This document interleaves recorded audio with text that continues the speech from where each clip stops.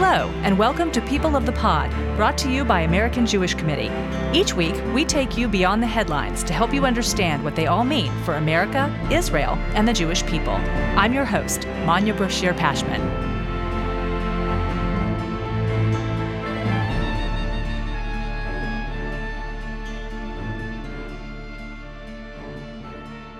This week, AJC Global Forum 2022 featured an all-star lineup: actress Noah Tishby, New York Times columnist Bret Stephens, comedian David Baddiel, and powerful moments, including a message from Ukrainian President Volodymyr Zelensky from the front lines.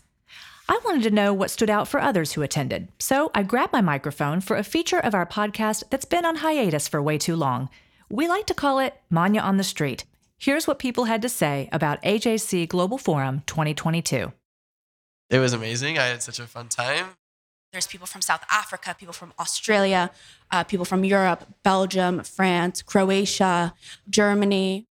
So it's a great opportunity to meet everybody from all over the country and world, learn from everybody how to manage a big group, not only locally, but internationally.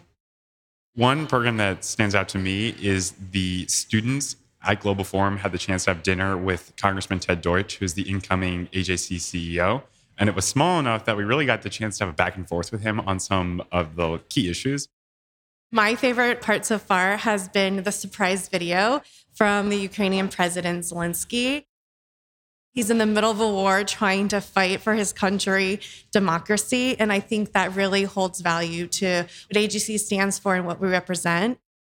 I think the most inspiring program for me so far has been the Moral Courage Award given to an Iranian young woman.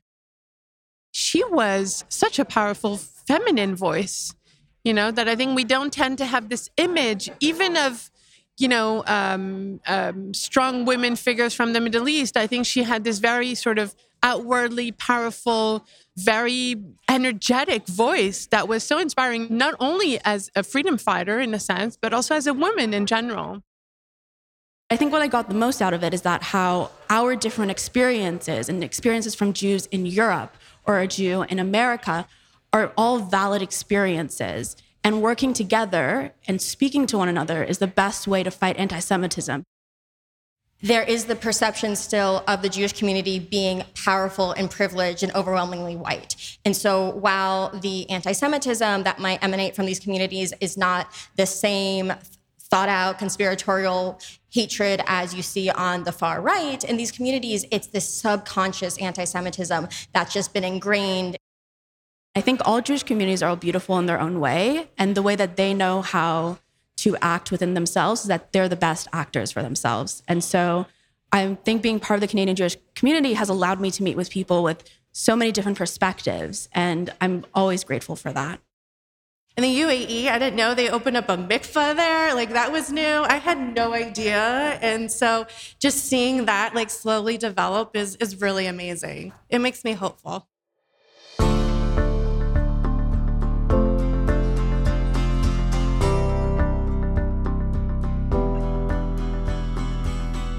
This week, we return to the stage for a live podcast recording at AJC Global Forum 2022.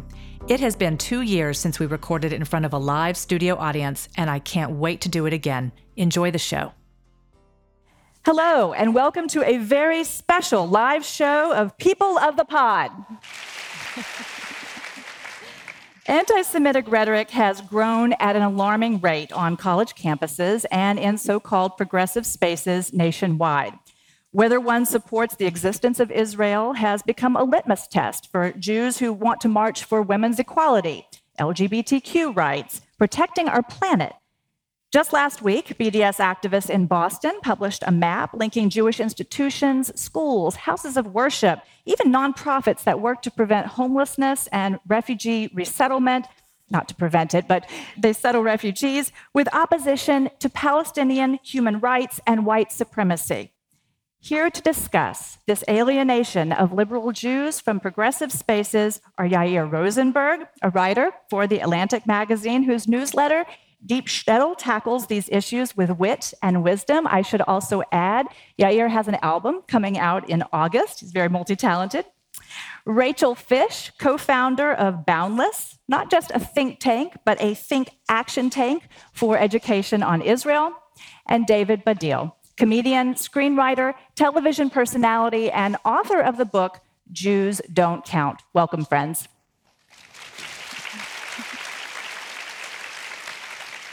So I have to begin with a confession of my own. I was a religion reporter in Chicago for many years before I came to AJC. And I remember in 2017 when activists were turned away from the Chicago Dyke March because they were carrying rainbow flags with the Star of David.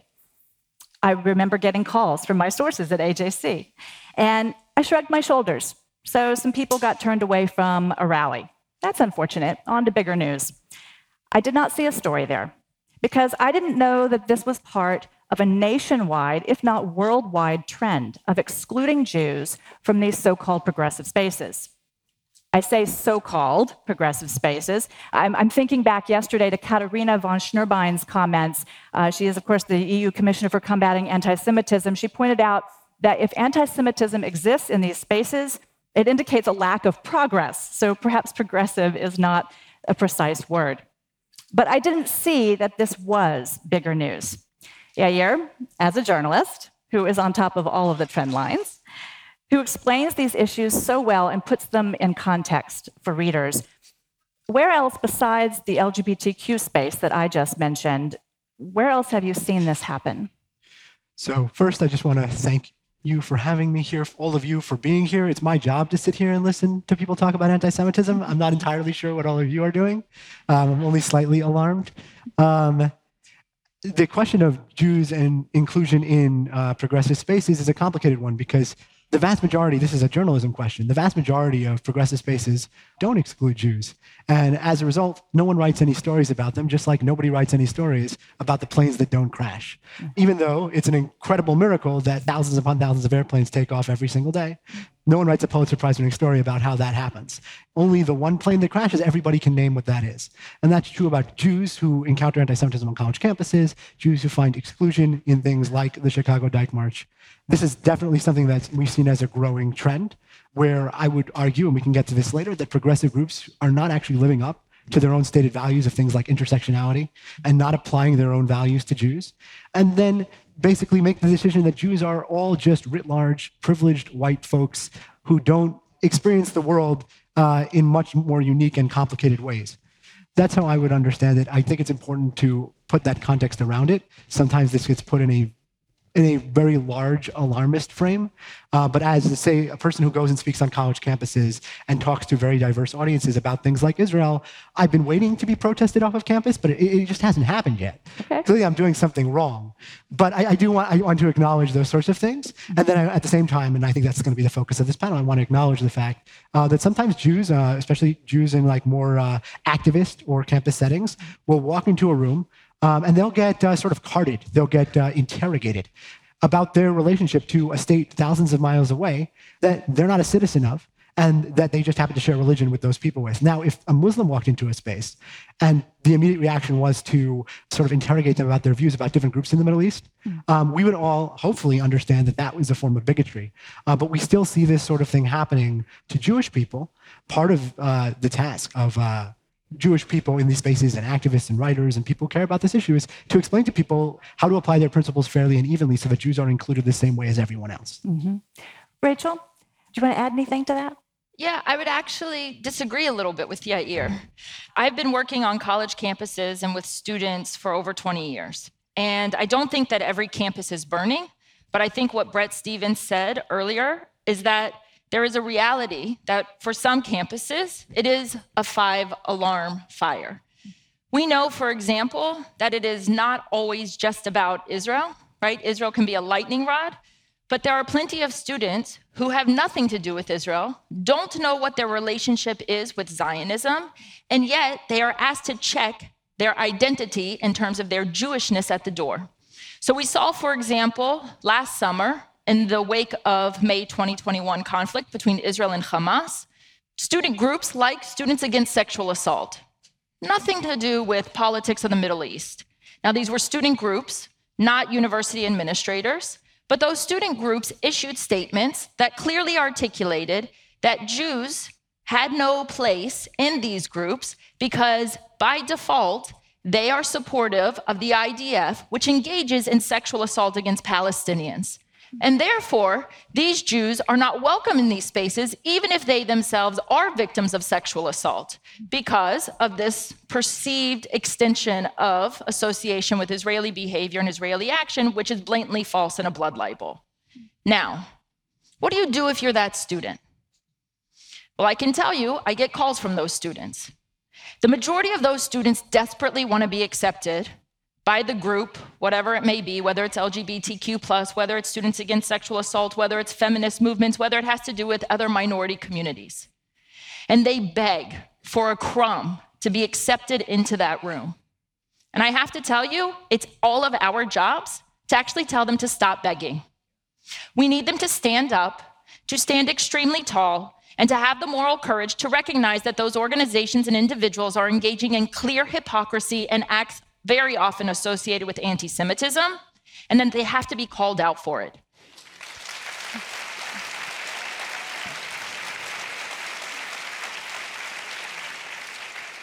Now, I just want to say, because I am an academic, I'm a historian by training, there's real opportunity to call in. And the reason we have to call in is because the majority of individuals, especially 13 to 35 years of age, are what we call don't knows. Straight up don't knows.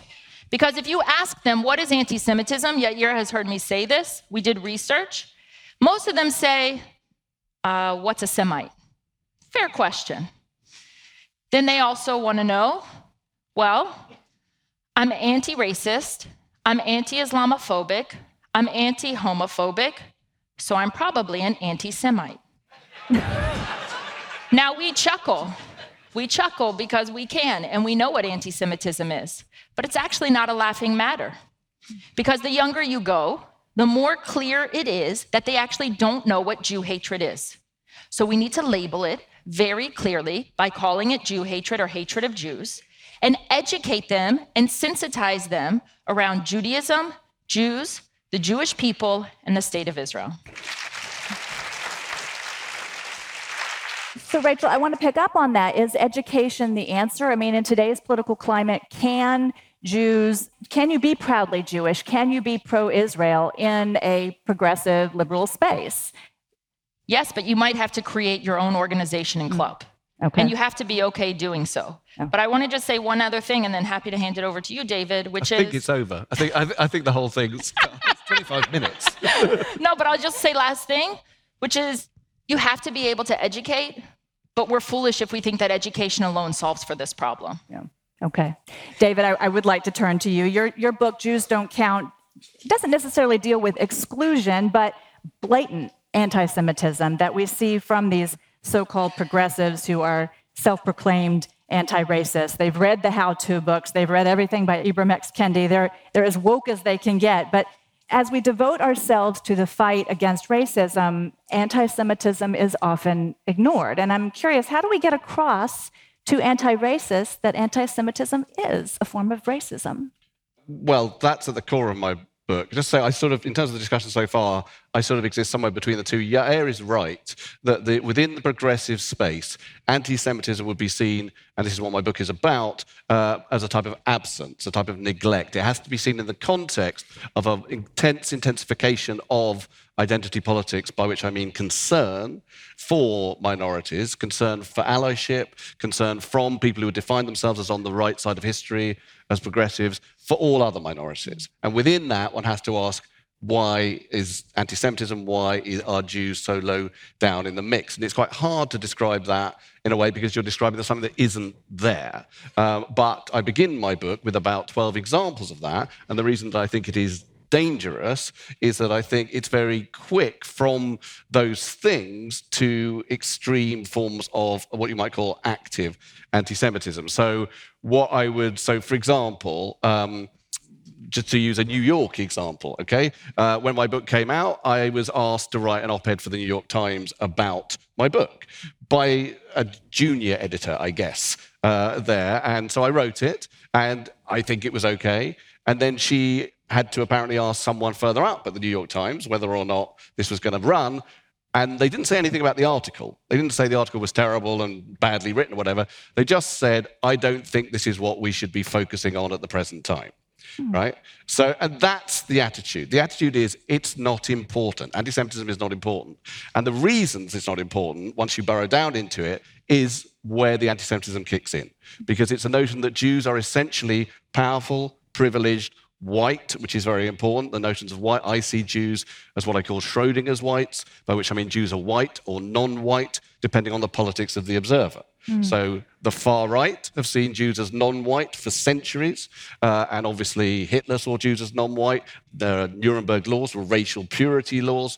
But meanwhile, the progressives see Jews as kind of super white, right? They see Jews because of their notions of power and privilege. Whenever a Jew does anything, if a Jew does a bad thing, you'll see constantly that Jew referred to as a white man, normally a man, but as a white person. And there's no slack given to Jews for being Jews in that circumstance. So at the heart of this, to come back to your question, is Jews need to be included in what I call the sacred circle of minorities about whom these progressive peoples do care about.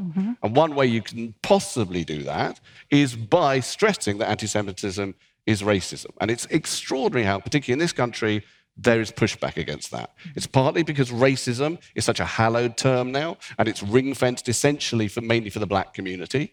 And I know why the white American might feel that. But the truth is that, here's how I make it clear, I'm an atheist. I've been an atheist for years. That would not have given me any free passes out of Auschwitz. Right? My great-uncle, who died in the Warsaw Ghetto, was a secular Jew. As far as I know, he had no belief in God, but that he still died. And now, white supremacists do not ask whether you keep kosher before they burn down your house, right? So it is racism because this is an indelible thing.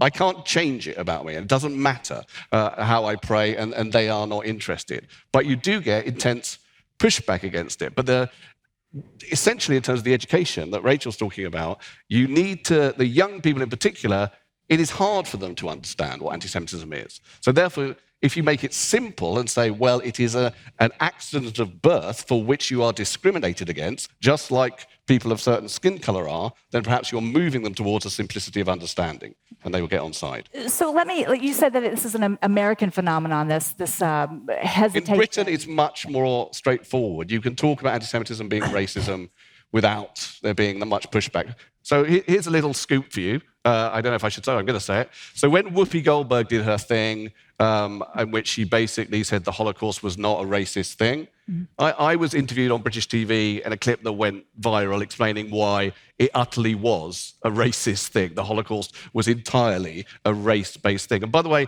it doesn't matter whether Jews are a race biologically or not. The point is, in history, we have been racialized. The racists have decided we are a race, and that is what counts if you're trying to counter racism. So I went on TV and explained this, and then the head of the Anti-Defamation League, Jonathan Greenblatt, called me up and said, can you just run that past me again? And I did, and then they changed their definition of racism. And they said the next day that anti-Semitism was racism, something they'd been avoiding up to that point. I do recall that. I do recall that switch. You also used a term, Schroding. Can you unpack that? It's a science term. You've heard of Schrodinger's cat, right? No? Oh, sorry. Okay. This will be fun to explain to an auditorium. This is going to take an hour to explain. But also just wonderful for the family audience. Yeah. Schrodinger's cat is a scientific experiment that a physicist called Schrodinger did. He was trying to explain how quantum physics works, and basically he imagined a cat in a box, and it's got a poisonous thing in it. This could take too long. But he imagined that before you open the box, you don't know if the cat is alive or dead, and quantum physics would say it is simultaneously alive or dead. Okay. So when I say Jews are Schrodinger's whites, I mean that Jews are simultaneously white or non-white, depending on the politics of the observer, which is the person who is deciding for us. It's not really up to us how we identify as far as racists are concerned. Right. That I get. I want to ask a question to all three of you.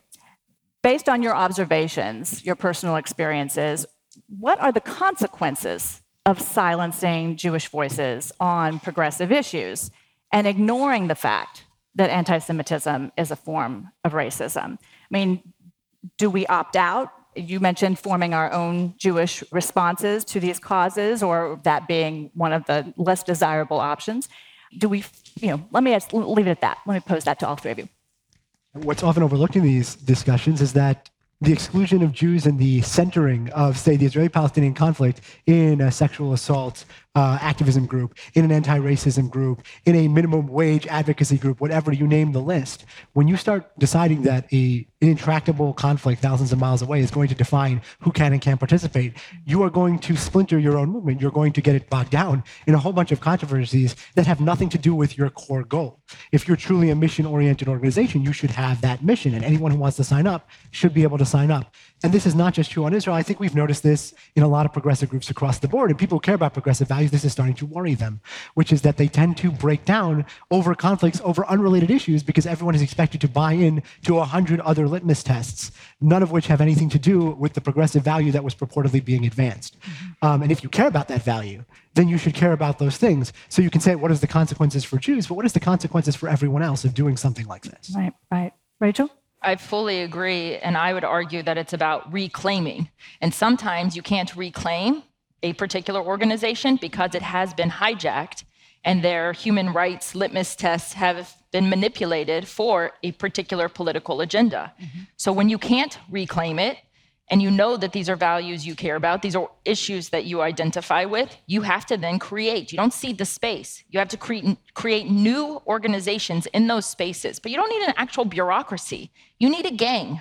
You need one or two other people who feel like you do about that particular cause, who make it your mission in order to deal with that issue.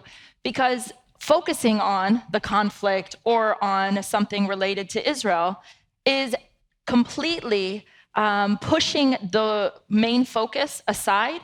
And ultimately, it does a disservice. And it's not just to the Jews. It does a disservice for the larger population.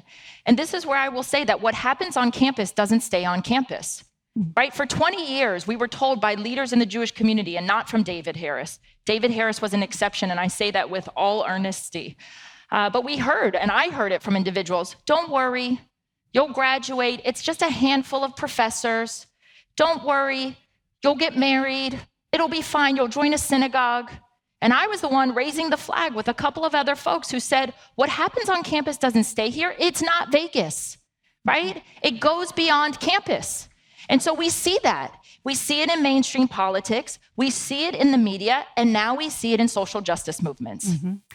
And I want to clarify, you're saying not coming up with a Jewish response, a new response. I'm saying if that group doesn't want me, then I don't want to be part of that group. But that doesn't mean I don't have a claim on addressing those particular issues because I care about those issues. That's not a Jewish response. That's a response to whatever the issue that I care about is focused on. Environmentalism, LGBTQ+, minority issues, whatever it may be. But I'm willing to call out the absurdity of the hyper-focus on the Israeli-Palestinian conflict.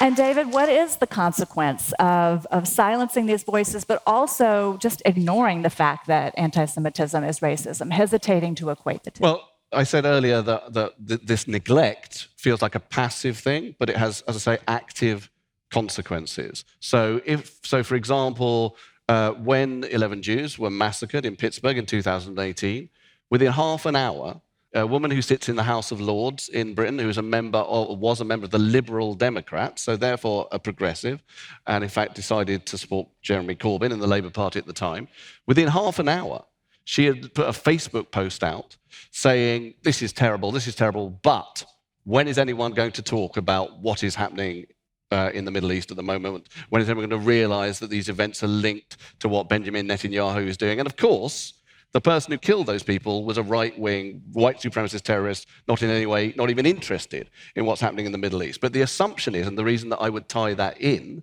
to this passive neglect of anti-Semitism, is that stems from the same notion that Jews must be in some way too powerful to be victims. That's the sense. The Jews are too powerful and too privileged, and so therefore when bad things happen to them, they must be in some sense responsible, and the power must in some sense still lie with them. So I saw this again recently. So when the terrible killings happened in Buffalo, very recently there was a woman on The View, that discussion program, The View, and she tried to describe the Great Replacement Theory. The Great Replacement Theory being the thing that the Buffalo killer, who released a manifesto mainly about how much he hates Jews, why he did the things that he did. And in describing it, that woman misdescribed it.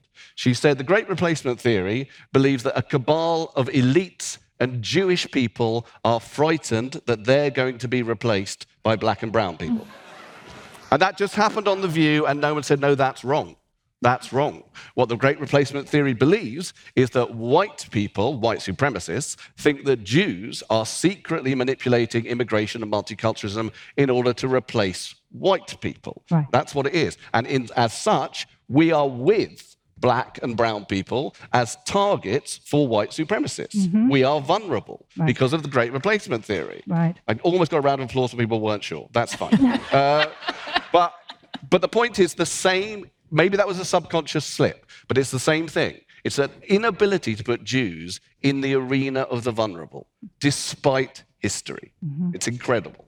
Well, certainly AJC has worked very hard to educate people on Great Replacement Theory, these kinds of conspiracy theories that define and characterize anti-Semitism. And I know that I should have probably listened to those AJC sources a little bit more closely when I was covering religion in Chicago. And I'm so grateful to all of you for joining us here today. Thank you so very much. Thank you. Thank you. If you missed last week's episode, tune in for some powerful moments from last year's Global Forum, including journalists Barry Weiss and Brett Stevens. And next week, hear highlights from AJC Global Forum 2022. Thank you for listening. This episode is brought to you by AJC. Our producer is Atara Lakritz. Our sound engineer is TK Broderick. You can subscribe to People of the Pod on Apple Podcasts, Spotify, or Google Podcasts, or learn more at ajc.org/peopleofthepod. The views and opinions of our guests don't necessarily reflect the positions of AJC. We'd love to hear your views and opinions or your questions. You can reach us at peopleofthepod@ajc.org. If you've enjoyed this episode, please be sure to tell your friends, tag us on social media with #PeopleOfThePod, and hop on to Apple Podcasts to rate us and write a review to help more listeners find us. Tune in next week for another episode of People of the Pod.